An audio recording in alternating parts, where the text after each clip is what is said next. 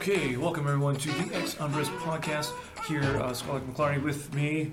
It's Schoolman Fawcett, his lowly underling at the Chesterton Academy of St. Isidore, the world's only online Chesterton Academy.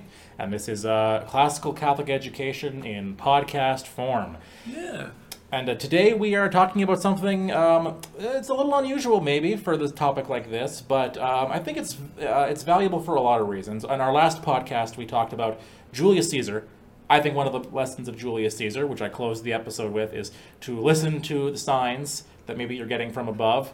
That's Julius Caesar's problem. He keeps getting these signs from the soothsayers in his wife's dream, and he doesn't listen to them. Right. And we may have received a sign to give us a clue about what today's episode should be about. So, Dr. McClarney, headmaster of Chesterton Academy of St. Isidore, would you please tell us a very interesting story? Sure. And just to contextualize, also, we talked about geopolitical realism in our episode before that. Right, yes. And so these are all connected, looking at the realism on the grand scale or geopolitical scale, and then at the state level, then looking at Julius Caesar, and how people can be manipulated at the individual, the forensic level.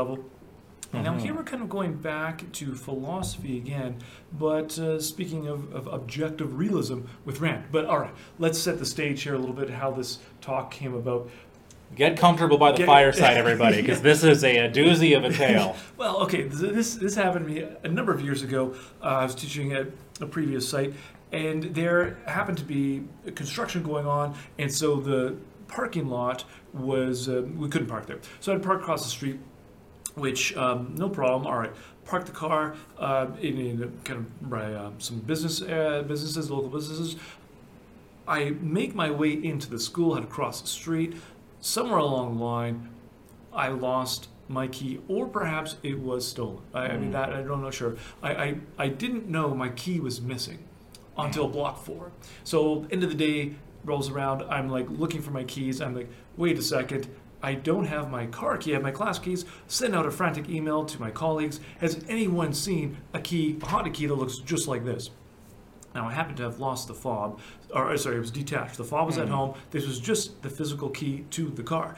And no response came back. I said, so I had to phone my dear wife, and I said, please, honey, I'm going to need a ride. I can't get into my car. I can't find my car key. So I went outside. There it was. His car was there, but no key. Now, I had the fob at home, so I asked my lovely wife to please bring the fob and pick me up and take me home, because I don't want to walk. So she endeared me enough, and we went, before going home, though, we went by Honda to see, well, could we get a replacement key? They said, sure, no problem, we'll give you a replacement key. It's going to be $600. However, we're just closing in half an hour. Can't do it now, come back tomorrow. I said, fine, all right, no problem, I'll be back tomorrow. So got up early the next day and driving the big van to work, and I'm looking over and I see, lo and behold, my car is not there. And so what happened to it? And I am looking. Well, it's obviously not there. I had to look up a bunch of phone numbers on the phone, and one thing leads to another. Basically, no impound had it. I had to report it to the police. And so this file began. What happened to my car? Now, this wasn't any ordinary car. This was the very first car that I had ever purchased. It was a beautiful, in spirit at least, car. And it had quite a bit of damage already on it. And it was a Honda. A Honda Civic. Paint us a picture. What year? Silver, 2005. The back bumper was half hanging on. In fact, I had run into my own vehicle, actually, and it had cracked it. And then I had another year, I had spun into a snowbank, which was like minus 30, so it was like solid. Ooh, yeah. That may as well be ice, yeah. So that was another bit, I would think that was a front bumper that was going. And in fact, one time the bumper was hanging off. I just jokingly said to my father, hey, Dad, can you, I was picking him up, he was coming into the passenger side, I said, Dad, can you fix my bumper for me? So he went back, and he just picked it up and shoved it back into the car, and then it stuck kind of well. So it was there. All right. Now, this car was no ordinary car. In fact, it'd been with me for quite a while. That summer, this was in October when this happened, that summer I was actually declared it dead. And I was going to donate the car. I phoned the Kidney Foundation. The car wasn't running. And said, hey, you come take this car away, and they give you a tax receipt. No problem. So the guy showed up at my door with the nice flatbed truck, and the car was on the driveway still. And so he said, hey, can you back this onto the road so we can, yeah, sure. And he's like, do you have the key? Because then the steering wheel won't lock and off. I said, yeah, the key's right in the glove compartment. So he's like, all right, pass me the key. So he put the key in, turned it over, and lo and behold, the car started. Wow. Okay, so all of a sudden, a pool of liquid started issuing forth from underneath the belly of this car. Oh, the gentleman was kind enough to bend down and stick his finger in it and lick it, and he's like, it's fine, it's just water. You told me that, and I still... Is that professionalism to just stick your tongue into? So. All right. Yeah. All right. There's different ways of detecting chemicals, and this is certainly one way you can. Well, we'll talk about empiricism today, possibly. But anyways, we're learning knowledge through the senses. Yes. Through the senses, and all right. So he backs onto the driveway or off the driveway, and it's running. He's like, "Well, I can drive it onto the flatbed and take it away, or do you want to just keep it?" And I'm like, "You know what? It's running. Why not? I'll keep it. And hey, you know what? What do I owe you? Because you came out," and he's like, "Nothing. Actually, it's part of the charity network, so don't worry about it." I said, "Thank you so much, and I'll phone you back once it dies." Sure. And you'll have. So you were meant to keep this car. Is I what think it sounds so. Like. I Okay. think so. So again, fast forward 2 months later, the day that I cannot find the car when I show up to work, where could it be? Now, another week goes by. It was a painstaking task of getting videotape from different nearby businesses, but we were able to get some. And it turns out at 6:30 that morning. Not even the middle of the night. Not even as Jesus said, this is your hour in the power of darkness. No, it was like light. Was the sun still up dark. yet? Okay, it was still quite dark. up. Right. Yeah. So it was still dark, and someone in a hoodie. I don't suspect one of my own pupils. I can't definitively say that, but I don't think. It looked like an adult to me. Okay. Which is a great relief. But nonetheless, so another week goes by after that, and I get a call, your car's been found. I said, oh, hallelujah. This is great. So show up at the impound. There's my car. And in fact, it fit right in. This is a massive complex where you have rows and rows, city blocks of cars that have been written off and dragged. My car fit in perfectly. It looked like it'd been beat up, but that was the state it was already in. So it fit a beautiful car, as you described. Yes, yes. it fit in perfectly. Now, there's one thing, though, as I started rooting through the vehicle, realizing, because the day my wife picked me up, I did take out my wallet, of course, and but it turned out that missing from my back seat was $1,400 worth of library books. I'd been doing it, trying to write a book on the Old Testament or the Kingdom of God, and a bunch of books out on Kings, and I even have one on the Pentateuch as well, leading up to it. And this was a interlineary commentary, which was published, I think, in the 70s. So interlinear meaning that one page would have been in English and the other one would have been in the original language. Hebrew, that's right, the Masoretic text. And this rabbi had some really, really interesting commentary. Was that the Biblia Hebraicus Stuttgartensia? No, it wasn't. Okay. It was a kind of one-off series. Wow. And I have not been able to find it again. So it's gone. Now, I was able to work out a deal with the librarian who I knew well. So I only had to end up paying something like $800 for these books. However, the insurance company, and this is one of the silver linings there, it's a golden lining actually. The insurance company, I think, gave us $3,300 for my Civic, which again, 2 months earlier, I was ready to give it away here for a tax receipt, and here I get cold hard cash from the insurance company, which was which was great. So the fact that you lost the key didn't that wasn't enough for them to not give you the insurance. They didn't think this was some kind of elaborate fraud on your part, or negligence on your part. That's or right. Something And in fact, the tapes helped from the local business and so on. So the case was there. Now, the books were gone, but, and get this, there was a book that was replaced. There was one book left. I had stacks and stacks of hardcover books. but this was there. Now, I don't know if you can see this. Well, or those of you who are listening on a podcast Yes. form, this means nothing to you. What do you have in your hand It's there? Ayn Rand's The Virtue of Selfishness. Now, It's a paperback. It's a paperback. Yes. Published in the 64, I believe. Now, what got me is that I couldn't figure out why they would leave the virtue of selfishness. Now, I did put it in a bag, assuming that CIS or the forensics would come in and analyze dust it, yeah, for exactly, fingerprints, and yeah. never happened. So it was sitting in my bedside table for quite a while. But I was confused as to what they were trying to tell me, because the subtitle is A New Concept of Egoism. And I think, why would thieves want me to educate me on being selfish? Because if you're a thief, don't you want everyone to be generous? And just you're the only one that really needs to be selfish. Or perhaps they generally thought that I was misguided in reading all these biblical books, and I need to adopt a new philosophy, that of objective realism.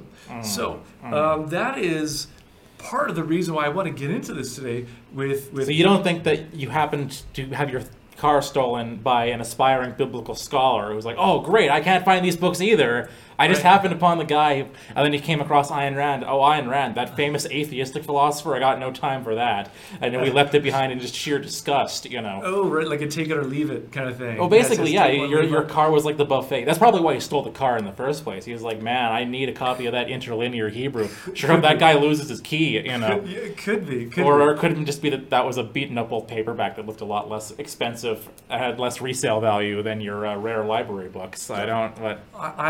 I'm inclined to say, my moral sense tells me, no, this was a deliberate, in your face, this is the philosophy you need. Forget that Bible stuff, that mysticism, that whole God delusion bit. Anyhow, I mean, we don't know. I mean, they had a different motive. We don't know. Well, we pray for the salvation of that thief. That's right. We pray for his conversion. Maybe the books help him convert. We don't know. Maybe he's listening to this right now.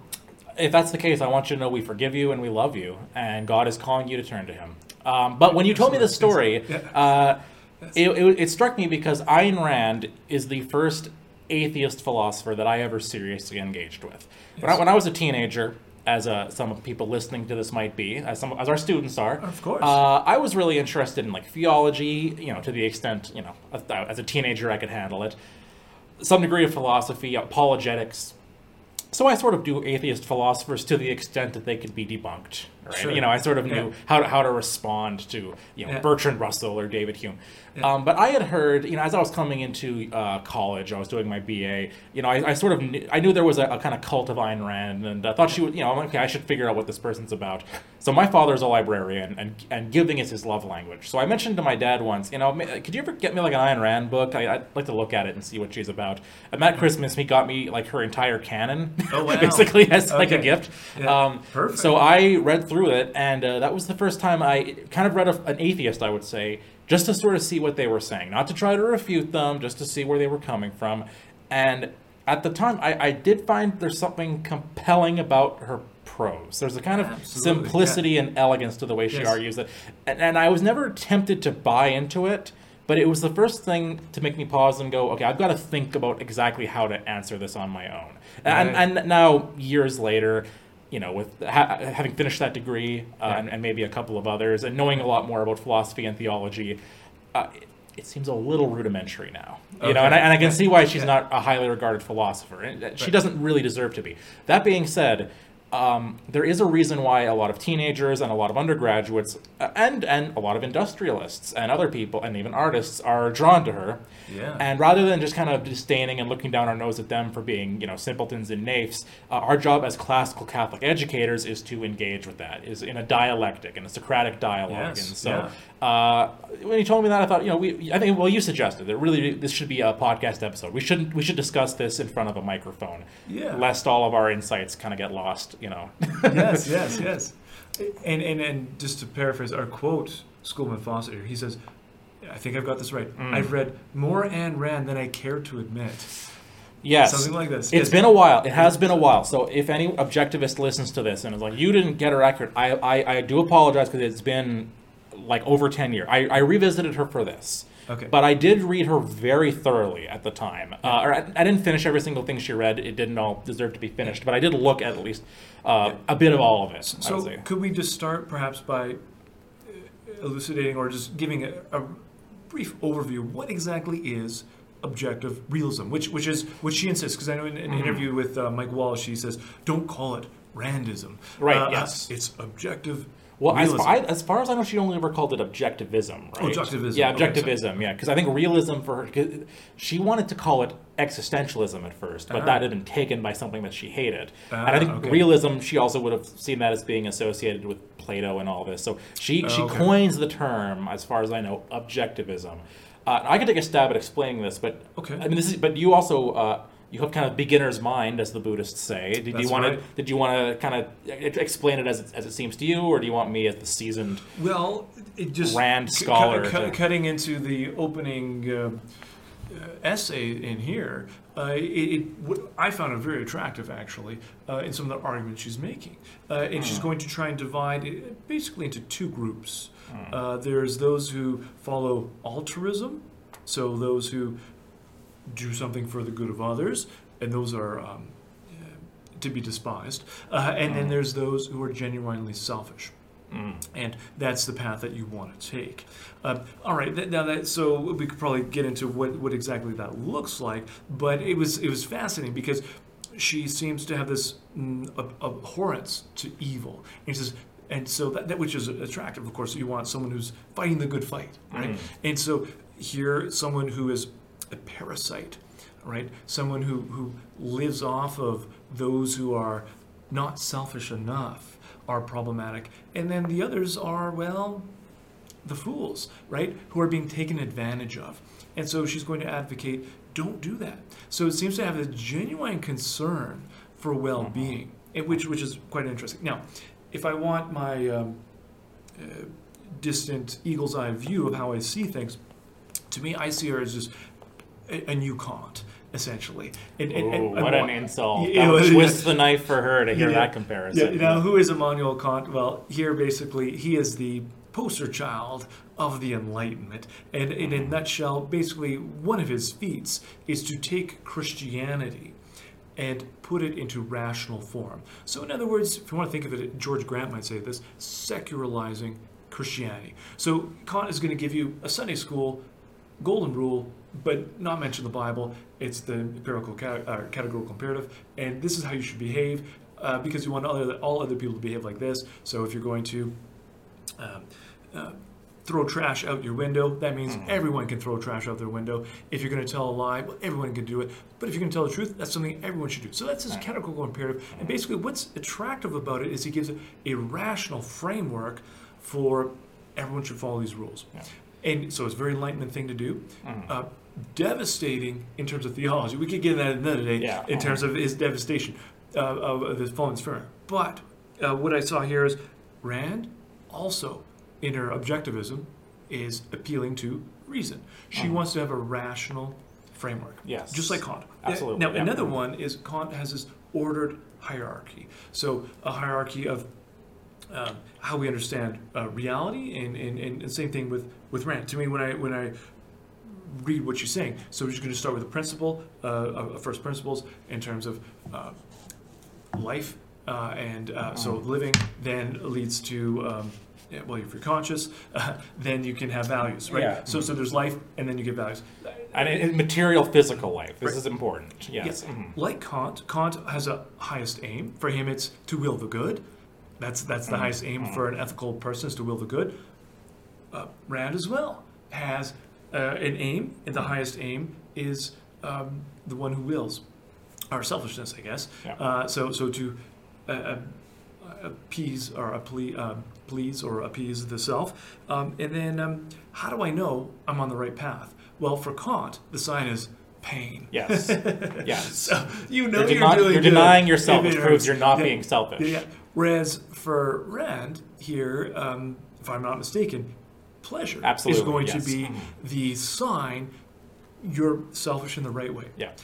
Now, so very interesting connections there. I really appreciate her critique of relativism, which is really a morass that's throughout contemporary culture, and certainly in the 60s as well. So relativism. Another one is hedonism. Yes. Going back to Epicurus and others. So hedonism has been around for a while, so she critiques that. Communism. So there's another idol she's going after. And then Gnosticism, it seems.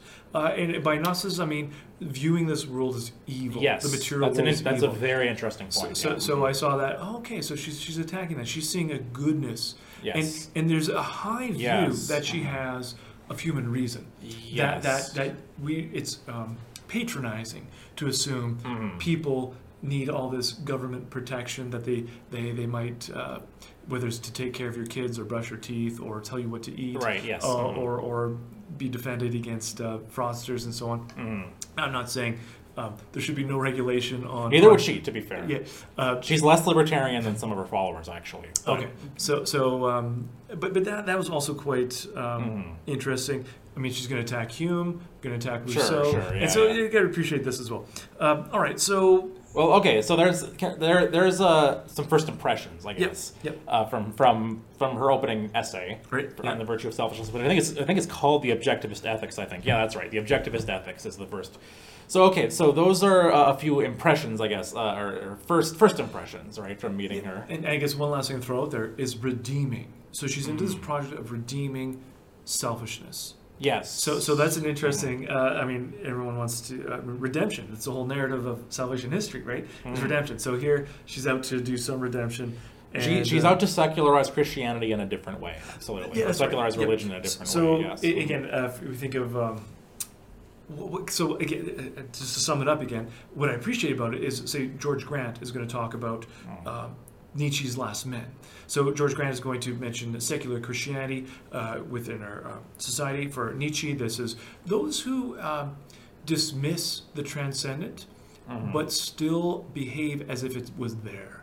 So that this world is ordered and reasonable, even though there's no reason to assume so. So that would be that's who Nietzsche is attacking his Last Men. And it seems that Rand is doing the same thing, is attacking those who subscribe to the transcendent, but don't realize the philosophical implications, behave as if the transcendent were there, but they're not following through. So she's going to try and redeem, I suppose, some sort of rational framework by which we can still see this world as ordered. Anyhow, I think that's my impressions. I'll let you just run okay, well, yeah, that's interesting. And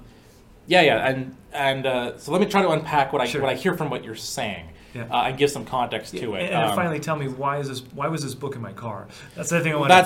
We'll see what I can whip up. Okay, well, what you've shown is a lot of the reasons why she's attractive to people, including to Christian believers, despite her avowed atheism. So let me try to give my overview of her thought.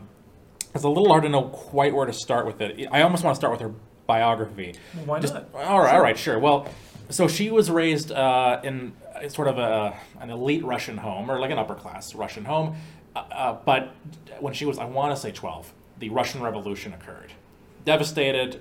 Her situation left her impoverished. I believe she ended up losing contact with her parents, who she later on expressed no desire to reconnect with, which I'm hoping to come back to, because I think that's an oversight in her philosophy. There's no room for the family. But anyways, she found her way to America and got a job in Hollywood as a screenwriter. Ended up marrying Frank O'Connor, who I think was an actor, and she was a novelist. I mean, we're talking about her as a philosopher, but she was best known as a novelist, and that's why she was successful in getting so many converts to Objectivism, is because she presented it in the form of art.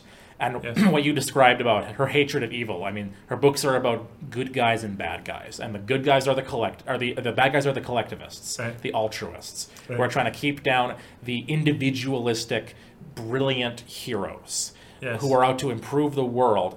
Well, they're out to be selfish, but in the process of doing that, they're being brilliant and awesome and creating greatness. And there is something there of the idea of the imago Dei, I think, in the way she portrays industrialists and artists who are great.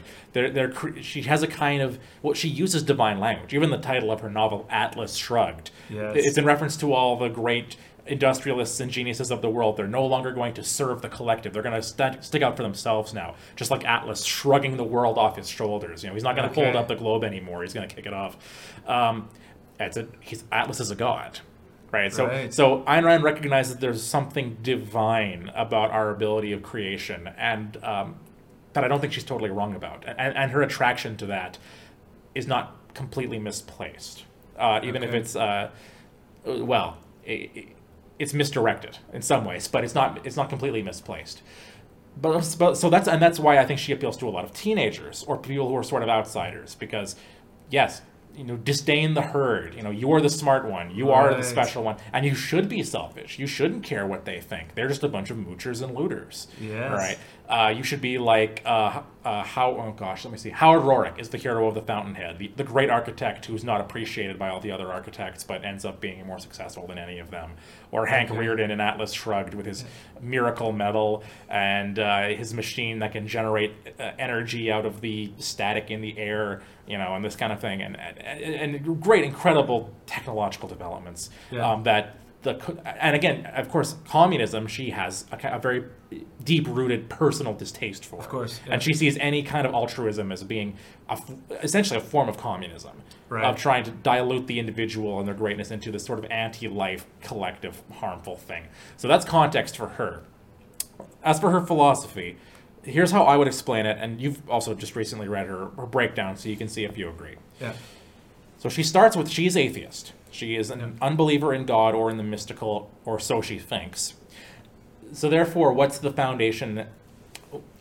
Well, her ethics are based on value, right? Yeah. Values, which right away, George Grant would say is nihilistic. Yes. Right, because it's not about objective goodness; it's about value. And now, just to jump in there, do you mean he would say that because going back to Nietzsche, where we self-create values? Yes. Is that what you have basically, in mind there? Yes. Without God to do it. Now, and this is important. Without God creating values, we have to create them. And again, this is important because you are absolutely right. She wants to create a purely rational. She's opposed to mysticism or irrationality, or so she thinks. Yep. So she wants a purely rational, objective basis for all ethics and all her philosophy. And so, because of that, so she's talking about value, right? That's separated from God, or ultimate meaning. Yep. Well, where does that have to come from? Well, the only thing that can value something is a living being. Right. And our lives are vulnerable. We could die. Yeah. Right? We're not guaranteed to be alive, so we have to do stuff to stay alive. And as human beings, that we don't have claws or sharp teeth or anything like that. We have to use our reason. We have to readjust the world around us in accordance with our reason, so that it will not kill us, basically, and so that we can live and prosper. So therefore, there's an objective basis for value. What's valuable is what's valuable to us because it keeps us alive. Keeps us alive, so it sustains. And by us, I mean in the individual. It keeps me alive. Yes. And as you mentioned, what's the barometer for me telling if it helps me or not? For her, it's pain versus pleasure. If something brings me pleasure, that shows that it's good for me. If something brings me pain, that shows it's bad for me. And by that I mean bad for my life, for the flourishing and prolongation of my life. Because only reason can ascertain this, that means, and only an individual can exercise reason, right? As I think she says this in her one of her speeches in The Fountainhead, there's no collective brain. Right? Every individual must reason for themselves. Oh, wow. So that means that's the basis of her individualism. I, as an individual, am the basis of my life, so I have to keep myself alive before I can do anything else. Any goodness I do comes out of my surplus, is the way she puts it. Right? I have to preserve my own life first, and to do that, I have to exercise my own reason, and therefore I have to be uninhibited from reasoning. So that means religion can't tell me what to do, government can't tell me what to do. I should be as free as possible to exercise my reason. My parents can't tell me what to do. They sure can't, absolutely. What about your teacher? Yeah, she'd be very Oh. dismissive of teachers What? too. Oh, sure, because especially state-subsidized schools, Oh, right? wow. Because they're just there to serve the government there, right? Oh, all right. But again, communism. So all and in fact all the great inventions come from, according to her, some smart individual or maybe even group of individuals working together freely. They're the basis of all. The buildings that we see, all the invention, this microphone and this computer, they all come from. And this is what the title, the fountainhead, refers to. It's the fountainhead of everything comes from human reason, individual reason. Now, communism and all the other altruistic, parasitic forms of morality want to take what individual great human beings have done and say, oh no, this belongs to everybody, without considering where they really come from, right? Right. And negate that, right? And that's what communism does, according to her. And so does every other kind of selflessness, right? So this is why selflessness is a sin for her. It's evil for her. Yes. Because negating the self is negating the basis of all life. And since life is the basis of all value, anything that negates that is evil. So therefore the basis of her rational moral egoism is it's rational self-interest. That's her definition of selfishness, is rational self-interest. And again, now I might make some mistakes, as I'm trying to invent the wheel or something like that.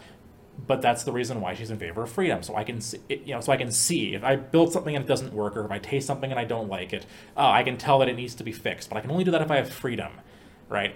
Yeah. If I have a business if I start a business and it fails, I'm learning that that's just not working for me. Therefore, I need to change it. But if I'm being subsidized, or there's price controls or something like that, then I don't have that access to reality.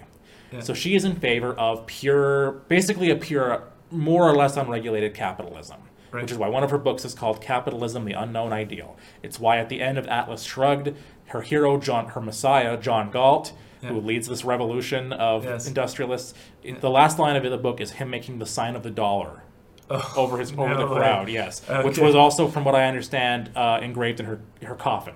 Is the dollar sign, which she suggests, I think incorrectly, that the dollar sign is supposed to be the letters US, and therefore that America is defined by the dollar, which for her, the almighty dollar, which is great for her. That's why she loves America. So it is literally a new kind of religion for her, a new kind of ethics that she thinks is based on pure reason. And by pure reason, I don't mean that in a Platonic way. Like, it's purely rational. She's in a Kantian way.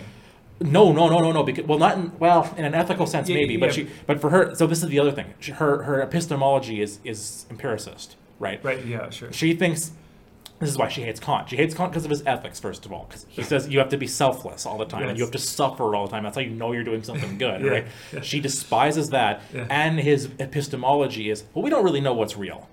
Right. And simplify. There's the noumena, which we have no access to. We have the phenomena that we can work with, but we don't know if it reflects reality or not. Ultimately, she says, forget that. The first tenet of everything else is existence exists. I can sense the world directly. It's real, and it's benevolent. It's a benevolent universe, right? If I exercise my reason, I can make it work for me. Yeah. So she. So there's empiricism there. So the epistem. So when I say rational, what I mean is you can sense empirically what's going on in the world, and then you use your reason to figure out what to do in the world to preserve your own life, and that's the basis of all morality and any kind of just moral society. Right. It sounds almost a little bit. Stemming from Hobbes there, where you preserving your life is paramount, right? Mm-hmm. So here, selfishness, like this is preserving your life. This is paramount. What I appreciate too, in terms of the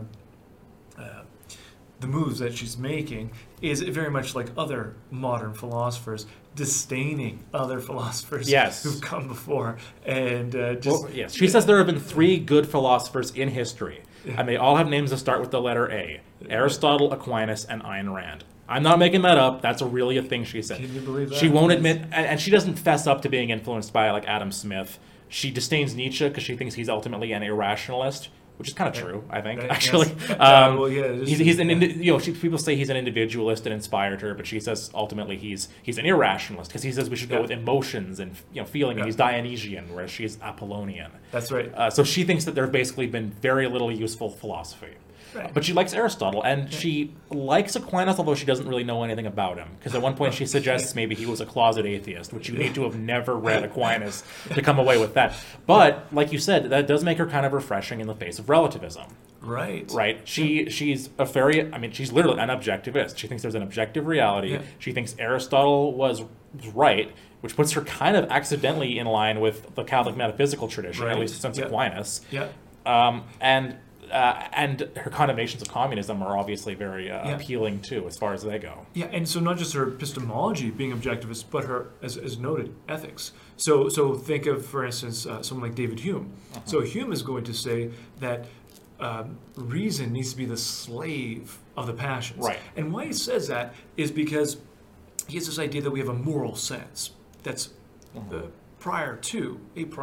before our reason, our ideas that we get. So just as you have a stroke of lightning, you see it and then you sense it first and then you form ideas about it later. So too, Hume is going to say, you see a situation, you are aghast at what is there, then later on you come up with reasons as to why that is so.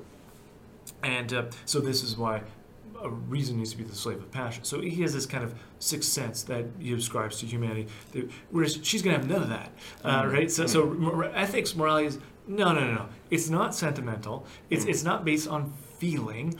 It's objective. All right. So not just her epistemology, but then her ethics then become objective.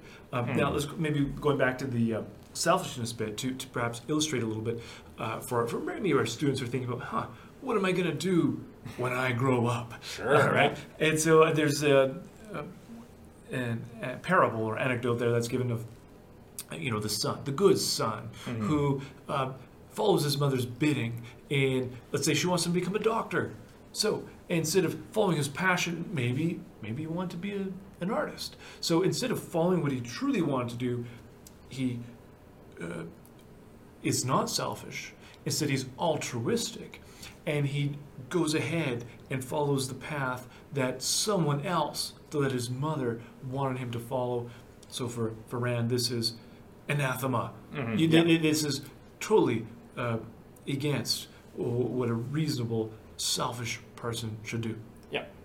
Which is why she is in favor of eradicating any culture based on that. So she, she's ethnically Jewish, and people debate how important that is to her identity or her thoughts. She would say no. She thought any kind of identification with a group, she has complete disdain for it. Right. Any minority group, she always says this: the smallest minority is the individual, and that's the minority group you should belong to. But, okay. But she did say that even though Israel was a socialistic country, it was more rational than any of the Middle Eastern countries around it, and therefore we should support Israel essentially heedlessly. And if they're violent against these reactionary Muslim countries, that's great. Same with the settlers in the New World. She said the indigenous peoples were backwards and tribalistic and mystical, and the early Americans represented reason. Their empire of liberty was absolutely justified in as much as possible wiping out the indigenous cultures. Okay. So she says that's the conclusion from that. And so again, there's a real disdain for any kind of sense of something's bigger than myself, and it's a community. Right. Yeah. So do you want to run with that idea a little bit? Like, what are your takes on selfishness? So she's going to argue that this is actually the modus operandi. Like this is how we got to go through our daily life. Is through. So can you take us through that? Like, how does that make sense then? How does what she says make sense? How does she make it make sense to herself? And then what can we make of that ourselves? So the selfishness bit. Well, goodness. In some ways, I suppose it speaks for itself, right? You go out and you do what you need to do in order to keep yourself alive and make yourself happy. And that doesn't mean first, I don't think it quite means an Aristotelian sense of, eudaimonia or whatever, but it's not just hedonistic pleasure either, because she thinks that's debasing, and everything to your reason. Ideally, in a free society, you'd be free to create whatever you wanted to, as long as people were willing to buy it, right? Yeah. And she thinks in a free society, people would be rational, and they would buy things that they want to. And if they weren't rational and they suffer for it, they would learn, better, right? They would improve as a result of that. In a not free society, she thinks because her basis of morality is entirely kind of free, rational choice, she thinks that wherever there's an element of compulsion, morality doesn't apply anymore in some sense. So, so for example, like if someone's got a gun pointed at you, and at that point you have like your life is on the line. What you could choose to kind of selflessly, refuse to compromise your principles and die. That's fine if you want to, I suppose. Yeah. But if you comply with that person so they don't kill you, that's fine too. Because at that point, ethics have become irrelevant. Okay. Because there's coercion. Because there's coercion, and because your material life, if it's going to end, that's the highest principle. Exactly, and this is why. So, for example, people will sometimes they think they have a gotcha moment for Ayn Rand, which is that in her old age she collected Social Security. Okay. And people say, oh, some libertarian you're obviously willing to collect on, taxes and all that. Yeah. Well, her argument would have been, for what it's worth, well, look, I had a gun pointed at me throughout my life and I had to pay for Social Security. This is my money and they took it from me. So, like, I should have more money than I have right now, basically. So, given that I'm under compulsion to pay this, my ethics don't really apply anymore. Like, I may as well collect it back because what else is there to do, really? So I don't think, say what you will about that, but I don't think she was actually being inconsistent, despite what people allege against her. But how about this one? Because this also came up in an interview with her when it comes to love. Right. Yes. So this can be philia or eros or agape, but when it comes to love, whether it's a platonic relationship or maybe with your spouse or your child, how can you? How does selfishness factor in there, or what's going on? Is there such thing as love? Yeah. Well, oh gosh, there is. Yeah, there's love, but it's entirely rooted in your estimation of yourself. Okay. So would you mind repeating, because you've seen this more recently than me? What does she say? This is to Mike Wallace, I think, right? Yeah. So what does she say to Mike Wallace there? Oh, because the context is her husband is an artist. Yeah. And would you support him in his artwork? And this would obviously have some financial burden upon her. Her answer is, well, he's okay financially, but I would support him, not because I'm sacrificing myself. Yeah. But I support him because I am selfish. And so the rationale, if I understand it correctly, is she wants him to succeed because that will bring her a greater self-worth or self-estimation. Yes. And so it's always self-referential when she talks about so she could justify her what might seem like altruism. It might seem like a self-sacrifice to support her husband and whatnot, but she justifies, or she brings it back self-referentially to be this is actually an act of selfishness. So what do you think? Well, and I should stress this point more. So this is why she doesn't like altruism, because literally it's self-sacrifice, or at least in her explanation of it, right? And she doesn't always do this, but she sometimes does. Ties back to Christianity, right? Yeah. You've got to deny yourself, right? You've got literally to die to yourself. Well, that's anathema to her, right? Absolutely not. Like you are not supposed to be. And that term selfless is horrifying to her. It's literally the most unethical thing you could be, because what else is the basis of ethics except yourself and the prolongation of yourself? Yeah. Which doesn't mean you create it out of your value out of whole cloth. It's objectively structured by what keeps you alive, right? Yes. But to negate yourself in favor of some higher ideal that she thinks it's going to be something mystical and unreal is completely disgusting to her. It's literally abhorrent to her. So she says, I think, and you jogged my memory on this, but she says there are some people who are unworthy of love. Yes. Oh, yeah. So there the context would be, should the government be involved in supporting others who, back then it would be called welfare, but unemployment insurance, different social support structures. Should that be happening to help people up? For her, no. No. If it's patronizing to individuals who can sort out for themselves what they want to do or not want to do, and until someone reaches a certain standard of selfishness or a certain standard of self-worth, then they're worthy of love. Until that happens, no, they're beneath being lovable. So here's where I'm going to get to where I think her thing breaks down. Her whole thing kind of breaks. There's actually a few points where I think the whole thing breaks down. Some cracks so here's in the wall. Well, yeah. It's the House of Usher. It's going to bring the whole thing down, I think. So, okay, there's a problem with the metaphysics, but maybe we can get to that later if we have time.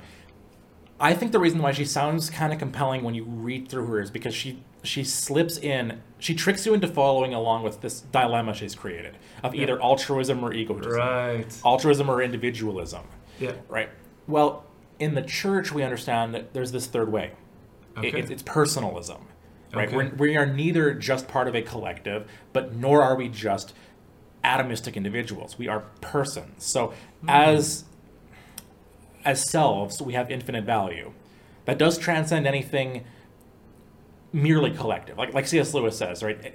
Everyone you meet is eternal. Yeah. You've never met a mere mortal. Right. So, you, Dr. McClarney, you are going to outlast the civilizations that we are, right. You are old. You're going to be older than Rome or Egypt or America or whatever, right? Right.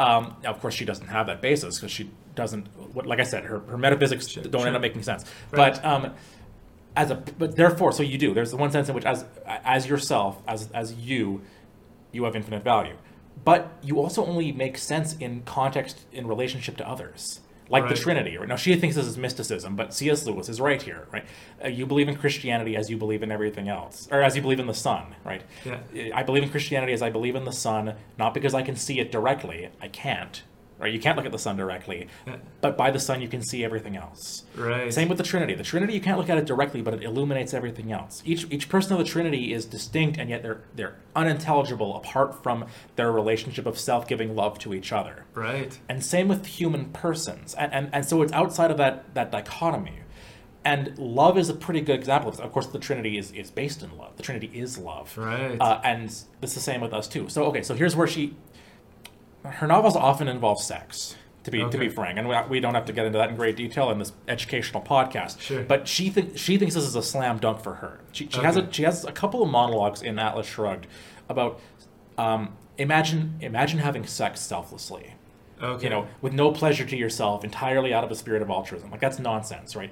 It should be entirely selfish. Like, the person to whom you make love, it's a statement of how you value yourself. Okay. Right? If you have a high, and she's onto something here, right? If you have a low value of yourself, you'll be a little bit indiscriminate, right? But if you have a high value of yourself, you'll only and I notice this. No, I don't think she uses this language, but notice the language I'm using. You'll only give yourself.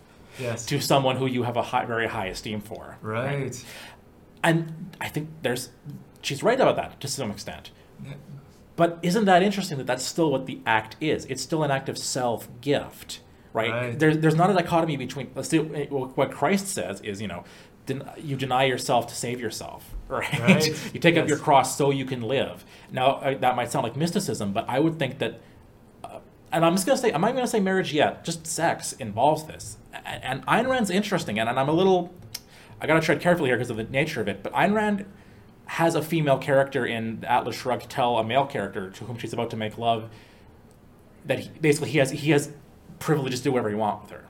Okay. So it's a complete gift of self. Like it is a self-negation. Like everything that Ayn Rand says, you have to be completely autonomous and you have to be in charge of yourself and not submit yourself to anybody else. In the sexual realm, she recognizes, at least from the relation of the female to the male, which this is where she actually said she wasn't a feminist, because she didn't feel this way.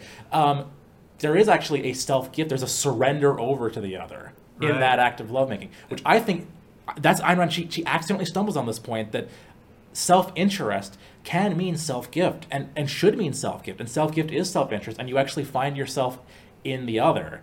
And this is where she's not really true to her own principles, right? Like, so she says, she's based, her ethics are based on like objective rationality and observation of the world. But then she says, and therefore the basis of that is life.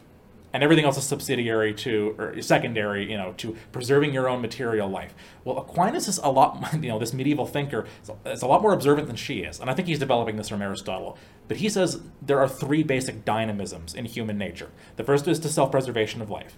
Yeah. Fair enough. You're right about that, Ivan. The second one is to reproduction. Right. And the third one is towards friendship and society. Okay. Yeah. All of those are actually, that's what, hence we are political animals. Right. It's actually definitional to us that we have to be in relationship to others and in Yeah. friendship with others and in a kind of self-gift to others. And that's not a self-erasure. Like she might be right about that when she critiques someone like Kant. Yeah. She may be onto something about that. I think she is, actually. Yeah, well, I think Kant is getting Gnostic. I mean, when he's saying right, pain absolutely, is a yeah, sign of good. yeah, right? totally. She's completely right to reject that, but that's not the Christian ethic, right? Which is the basis of all of this, and this is where I think she breaks down, because so she recognizes that there's an element of self-gift, which is also self-interest in an act of sexual love and self-giving, but then she has no time for marriage. Okay. Right? Now, she's married in real life, but in her fiction, no one gets married. And she herself cheats on her husband with Nathaniel Brandon. Yeah. Which we'll get to that in just a second. I'm getting there.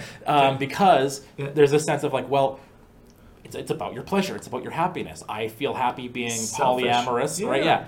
And therefore, I'm not going to give myself totally over to you, Frank O'Connor. I'm going to save some of myself and share it with Nathaniel Brandon. Yeah. Now, here's what's interesting, folks. So Dr. McClarney has the original edition of The Virtue of Selfishness from, what was it, 64 or whatever? 64, yeah. Here I have in my hand the edition that I read, which was the 50th anniversary one. There's an interesting footnote. Yeah. So this is a collection of essays of The Virtue of Selfishness, including some essays by Nathaniel Brandon, who was a psychologist, I believe. And so his essays are still in here. There's an interesting PS in the introduction. It's in my copy, in this 50th anniversary edition of the Virtue of Selfishness. Missing in this one. It's not in the original, but in the 50th anniversary one. P.S. Nathaniel Brandon is no longer associated with me, with my philosophy, or with the Objectivist. Ooh, interesting. Why this very passive-aggressive note in the book? Well, because Nathaniel Brandon and her broke up. Because he ended up ending his relationship with her to go with a young... First of all, he cheated on his wife with Ayn Rand, Barbara Brandon. Yeah. And then he later left Ayn Rand and got with a younger woman, and that infuriated Ayn Rand to the point where she just cut off all contact with him. Okay. Kept his essays in her book. Yes. But included this footnote, I have nothing to do with this guy anymore. Yeah. And now why is that curious? Well, not to be Straussian here, where we're going to read between the lines and read a lot into it, but it's very telling, is it not, of her entire selfishness. Because if you're going to follow this through to its logical conclusion, well, Nathaniel Brandon is going to be just as selfish as the next person. Yep. So you're going to have this fracturing of relationships, self-gift, and this wreaks havoc on our souls. Yeah. Right? It wreaks havoc. I mean, she might deny the existence of souls, but yes, it wreaks havoc on the fabric of who we are. It is so profound of a hurt to the individual that it can't go unnoticed, uncommented, or without a strong reaction. And so I think it is, to come back to your point about love, and it's the gift of oneself does not lead, as you said, to the erasure of the self, but it leads to the fulfillment. So it reminded me of a little bit of maybe Sartre's argument against God. Like there's not room in this town for the two of us. Right. Yes. So if God is free, then my freedom is diminished. Which is a very nominalist, or like it's like a Scotist or Occamist view of God, right? That God, there's an analogy between God and us. God and us are univocally the same kind of being, and therefore, we crowd each other out. That's right. We crowd each other out, and as much as I'm an uno solo, as Machiavelli might put it, that means I'm free when I'm exercising to the greatest extent that I can my ability to manipulate, control the world to my own ends. So if that's the way you look at things, then that means who can be free? Well, it's only the individual. The most freedom is the tyrant.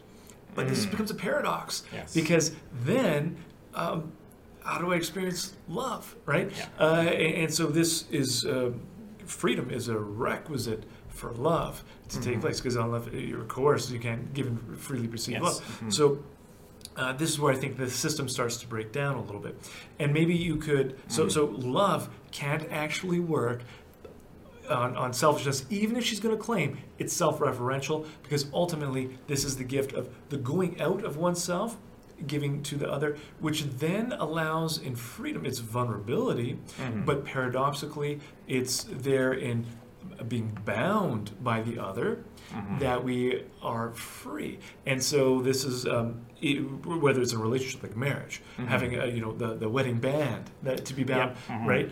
So this is a platform by which I'm enclosed to all of the relationships romantically, but it allows freedom, flourishing to take place. Same thing can be said of God and us, right? So in giving ourselves wholly to the Creator, the Almighty, so that is authenticating what we are designed to be. It's not a diminishment, but an augmentation. And so here, one thing that I come away with a little bit is the imitation of Christ, right? As being the incompatibility with objectivism or randism, whatever you want to call it. And so, the generosity of God is I think, Rand helps to provide perhaps a foil of some sort to it's because the liberality of God, we might say, it's like the one who goes after the 99. Yes. Of the sheep behind, that reckless abandon. Yes. No, that does go in the face of the human reason which we try to work with. It's not irrational, but it's something we might not intuit right away. Yeah. So God is giving us this example of how to truly live. Because if you want to think of Christ, of course, he's divine, but as human, he gives us an example of us, because he's human as well, of how to live, right? How to live on earth and be the best that we can be. And so in that sense, this is giving of oneself actually leads to fulfillment. Yes. And so great meaning is taken, whether you want to have it in the Aristotelian sense of telos, but really in the gospel sense of it's, great meaning is derived because when you become perfect, and telos is the Greek word that Jesus is using, as your heavenly Father is telos, right? This is what we're called to do. Absolutely, yeah, and the saints are also examples of this. I mean, Saint Martin of Tours, right? Like he cuts off, he gives his cape to a beggar, right? Yes. Now, see, she hates generosity, and she hates the poor, kind of.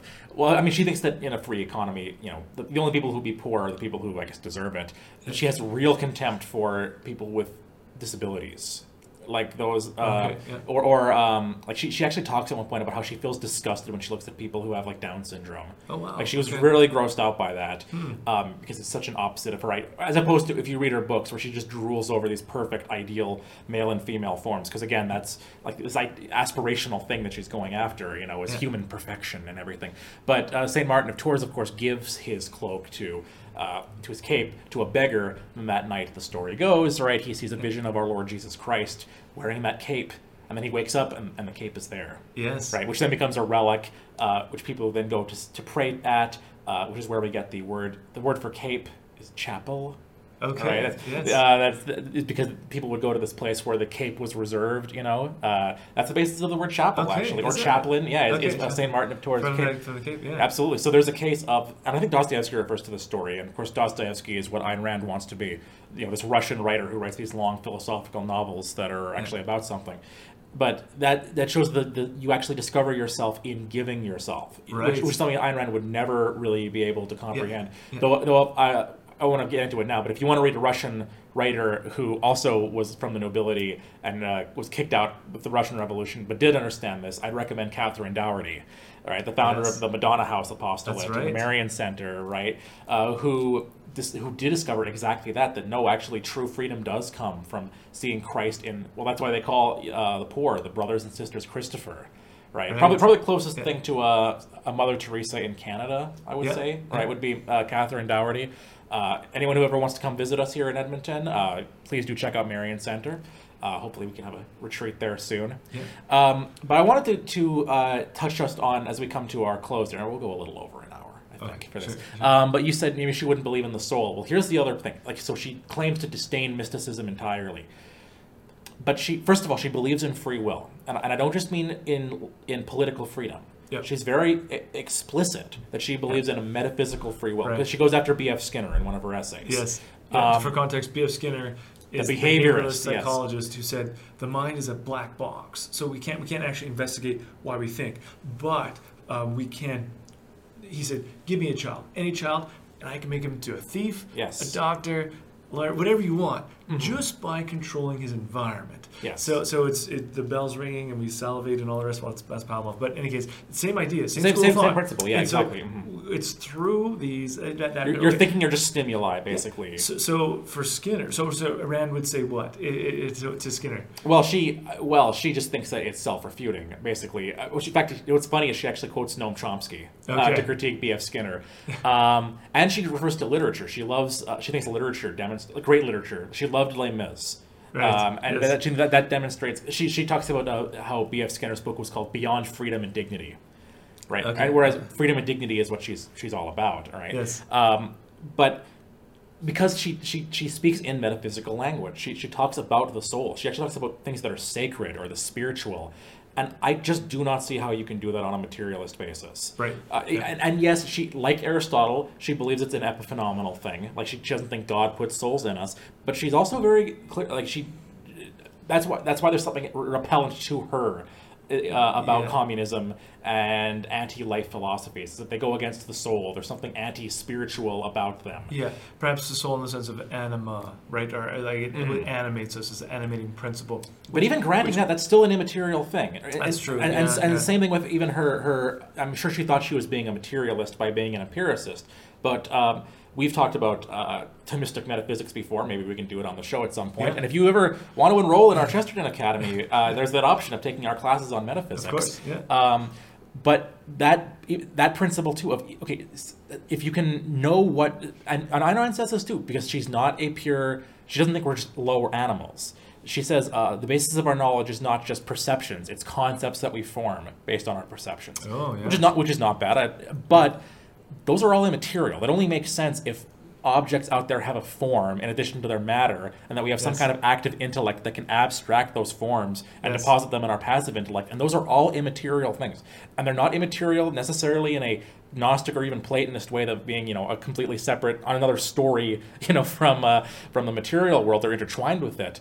But there must be something immaterial for this to work. And I don't think she has a whole book, a really bad, boring book on epistemology, and she doesn't seem to realize that she has to. Right. It's funny because Ayn Rand does this thing that I really do like. She coins a term for a fallacy, and it's called the fallacy of stealing the concept. Okay. And what she says by that is, if you make an argument against something, that's actually the name of the fallacy. The name of it is exactly fallacy of stealing the concept. Okay. Yes. And so she says. So for example, the claim from Proudhon that property is theft. She says, Okay. well, what's theft? Theft is when you steal somebody's property. Yeah. So you can't say all property is theft because the concept of theft assumes the concept of property. You've stolen the concept in an attempt to undermine it.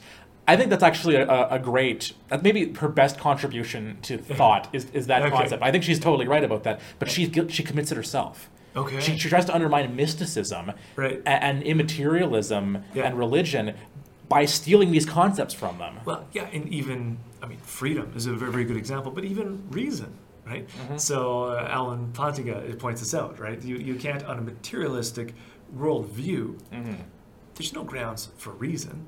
It's a different thinker here, but Jeremy Bentham is going to call human rights nonsense on stilts. Nonsense on stilts, yes. And so it was reason as well. Where did it come from? That's our starting principle. There's life, I suppose, and you can ask, where did that come from? But so there's life. But then we have consciousness. Okay, so you're going to take that for granted. But reason? Well, how so? How can there be a logos, a logic within it, if there is no objective logos? If there's nothing reasonable out there? Otherwise, you're just left with pragmatism. Right? Yeah. As opposed to actual, genuine reason. So in the concept of reason, we can argue, is... I think so. It has to be rooted in the metaphysical, let alone freedom, and let alone soul. Something outside of this materialistic machine. But she also didn't... For someone who was all about objectivism, the objective world, she didn't really know much about biology, it seems. So for example, like what I was saying earlier about part of human nature is to be other-directed.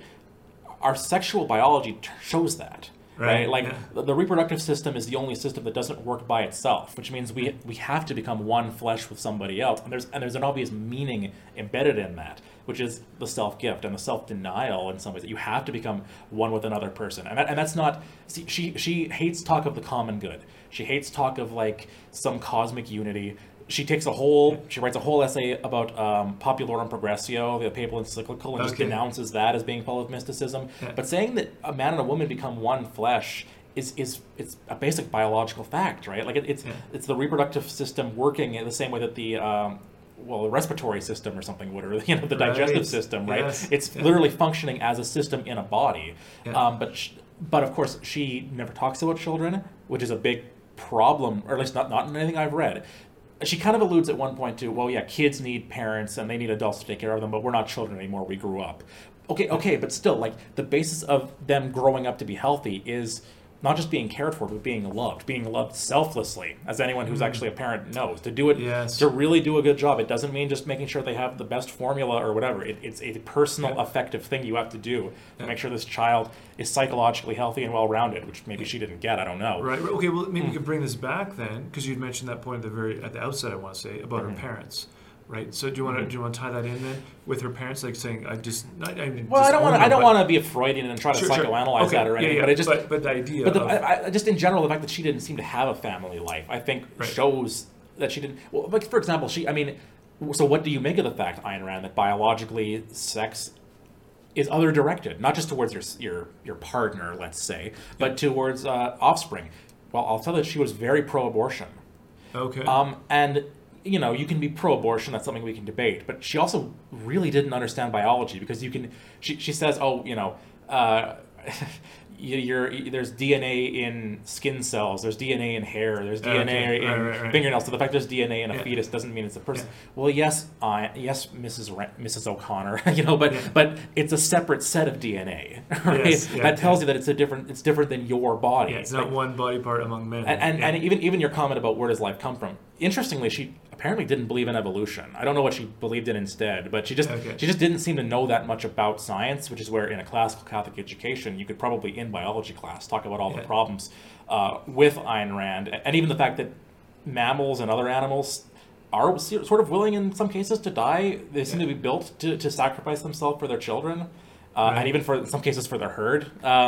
That's a whole separate thing in itself there. But I really think that was part of it, was that the fact that she herself wasn't willing to admit what she had received from her parents and from her own culture, because there is something of that Orthodox Russian severity to her, I would say. Right. It's interesting because one of her professors, actually, when she was doing her philosophy degree, was actually Losky, the great Orthodox theologian. Okay. But he was, I think, he was taken out of his post by the Soviets. Okay. And therefore he wasn't able to keep teaching her. But she was one of his students at one point. Okay. And you do wonder if it hadn't been for the communists. Maybe she could have put her steely, icy intellect in the service of Orthodox theology rather than atheism and materialism. Because she is obviously. It's interesting. This particular copy I have here, if you notice on the back, it's labeled as religion and spirituality.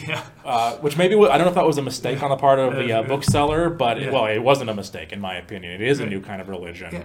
And you're saying the willingness not to account for factors in biology amongst humans and mammals and so on. Well, but she is in that postscript, that Straussian remark, that P.S. Daniel Brandon is no longer associated. That's acknowledging though. So it's this mark on one's soul, right? That of this being torn, discord, and all the rest. So some things just can't be denied in terms of realism or reality or objectively. Okay. Now, if we want to tie this then all together, closing remarks. Well, one thing that stands out to me is generosity.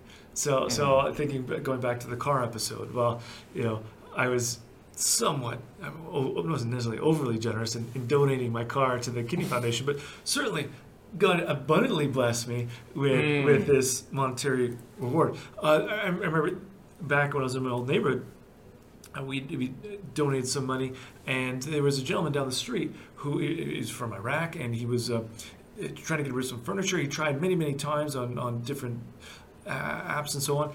Nothing worked. He was frustrated, so he said, "I'm just going to put it on the front of my driveway. I'm going to give it away." And my wife was just driving by right at that time, and lo and behold, hey, there's some nice new furniture for us.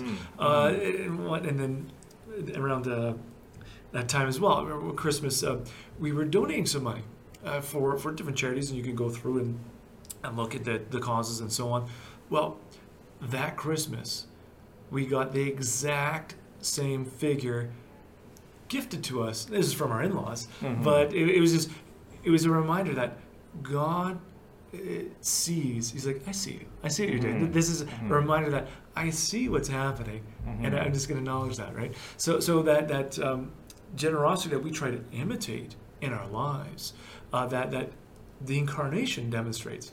I mean, who in the heavenly realm wants to come down here and spend time on planet Earth? It's cold, right? Like I said, it's going to warm up in a couple months. But in any case, or it can be too hot, right? Or it can be discomforting. But no, he becomes one of us, pours himself out. So as Paul tells us, although he is rich, he became poor for our sake, right? And this is a great act. Thank you, Lord, for doing that, because this is the and as much as we can be drawn into this theosis, this divinization, this imitation of Christ in this divine sense and human sense as well. This is our fulfillment. This is what it's all about, is it not? So okay, and that's what raises us to be higher than the angels, as we've discussed in our right. previous 4-part podcast on the angels. If you want to listen to that, check it out. Yeah. So okay, do you have any closing remarks then? Or? Well, I would say a couple of. I'll say a couple of things just in passing. One is if you're, I am willing to see value in Marx and Machiavelli and Nietzsche. I'm able to read these guys and say they are dangerously wrong, but there's something interesting that they're onto. Yep. I am willing to grant that to Ayn Rand too. Like you said, all of those things. There's things that are refreshing about her. There's things where she's right, I think, in spite of herself. And like you said, there's a fundamental hatred of evil, including the evils that she saw in the Soviet Union. I think you have to understand a lot of it, and I think that really colored her. The fact that she got locked into this dichotomy between the individual and the collective was because that was the way maybe people were thinking at the time. Communism maybe caused that to happen to her. But there's one essay she writes about what she read about some university students who were sort of unjustly tried and executed by the Soviet regime.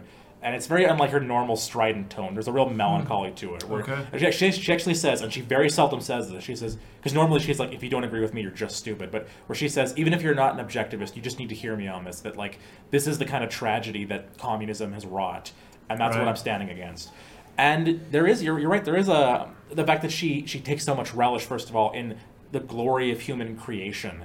There is something to that if we see that as a participation in God's divine creation, sub-creation, as Tolkien would say, which is not just limited to art, but even, and again, I will maintain she is a better writer than people give her credit for. I have shown people the first page of The Fountainhead without telling them what it is, and they've been very impressed with it. She's not bad at English prose for someone for whom English was not their first language. So there's value to her, and you can read her through a Christian lens and distill things from her. And I think, as I mentioned to you, the fact that Steve Ditko was inspired by Ayn Rand to create superheroes like Spider-Man and Iron Man. I think in a future episode we'll talk about how to read a movie allegorically. Maybe we can talk at that point about how philosophy is embedded in art. And I actually owe that to her too. Her book, The Romantic Manifesto, she talks about how every art embodies a philosophy, and that includes architecture, that includes dance, music. And so style of writing reflects a certain philosophy, whether you have a benevolent universe view or a malevolent universe view. And even though I don't really agree with her, I do owe it to her for getting me to start thinking about that. That architecture has that's what the Fountainhead is about, the philosophy of architecture. And she doesn't like Gothic architecture, and I love it. But she's the first one to get me thinking about that a building is a sermon in stone. I owe that to her. So she's worth, in a mature, spiritually mature way, she's worth carefully engaging with, at the same way some of these other philosophers are. But she is ultimately a cautionary tale, because she does think that humans can completely conquer nature. And one of the images she uses to depict that in Atlas Shrugged is the cigarette. She says, look at this, like this is fire. This would have terrified the ancients and the cavemen, and here I am just holding it in my hand. Ayn Rand dies of lung cancer because of her inveterate smoking habit. Right. So again, there's a bit of the serpent, I think, in the garden there. You will not surely die. Right? You can be like a god and you can rule the world. Well, she tried that, and it did end in death for her. Really, the way to be like God is to be like Christ. Yeah. And that's the true theosis and the true divinization. And it does come in carrying the cross and denying yourself, and in so doing, finding yourself in Christ. Well, that would be my last word on that subject. So okay. Well, maybe let's close in prayer. Absolutely. In the Father, the Son, and the Holy Spirit. Amen. Amen. Heavenly Father, you sent your Son into this world to bring us to new life through his cross and resurrection. We thank you for the self-emptying gift of new life, the new life we have. In his holy name, we pray your blessing upon us, that we may grow in love of you and love of neighbor, and so come to share in your glory and your love for us. And we make this prayer through Christ our Lord. Amen. Amen. Saint Isidore, pray for us. Pray for us. Father, Son, Holy Spirit. Amen.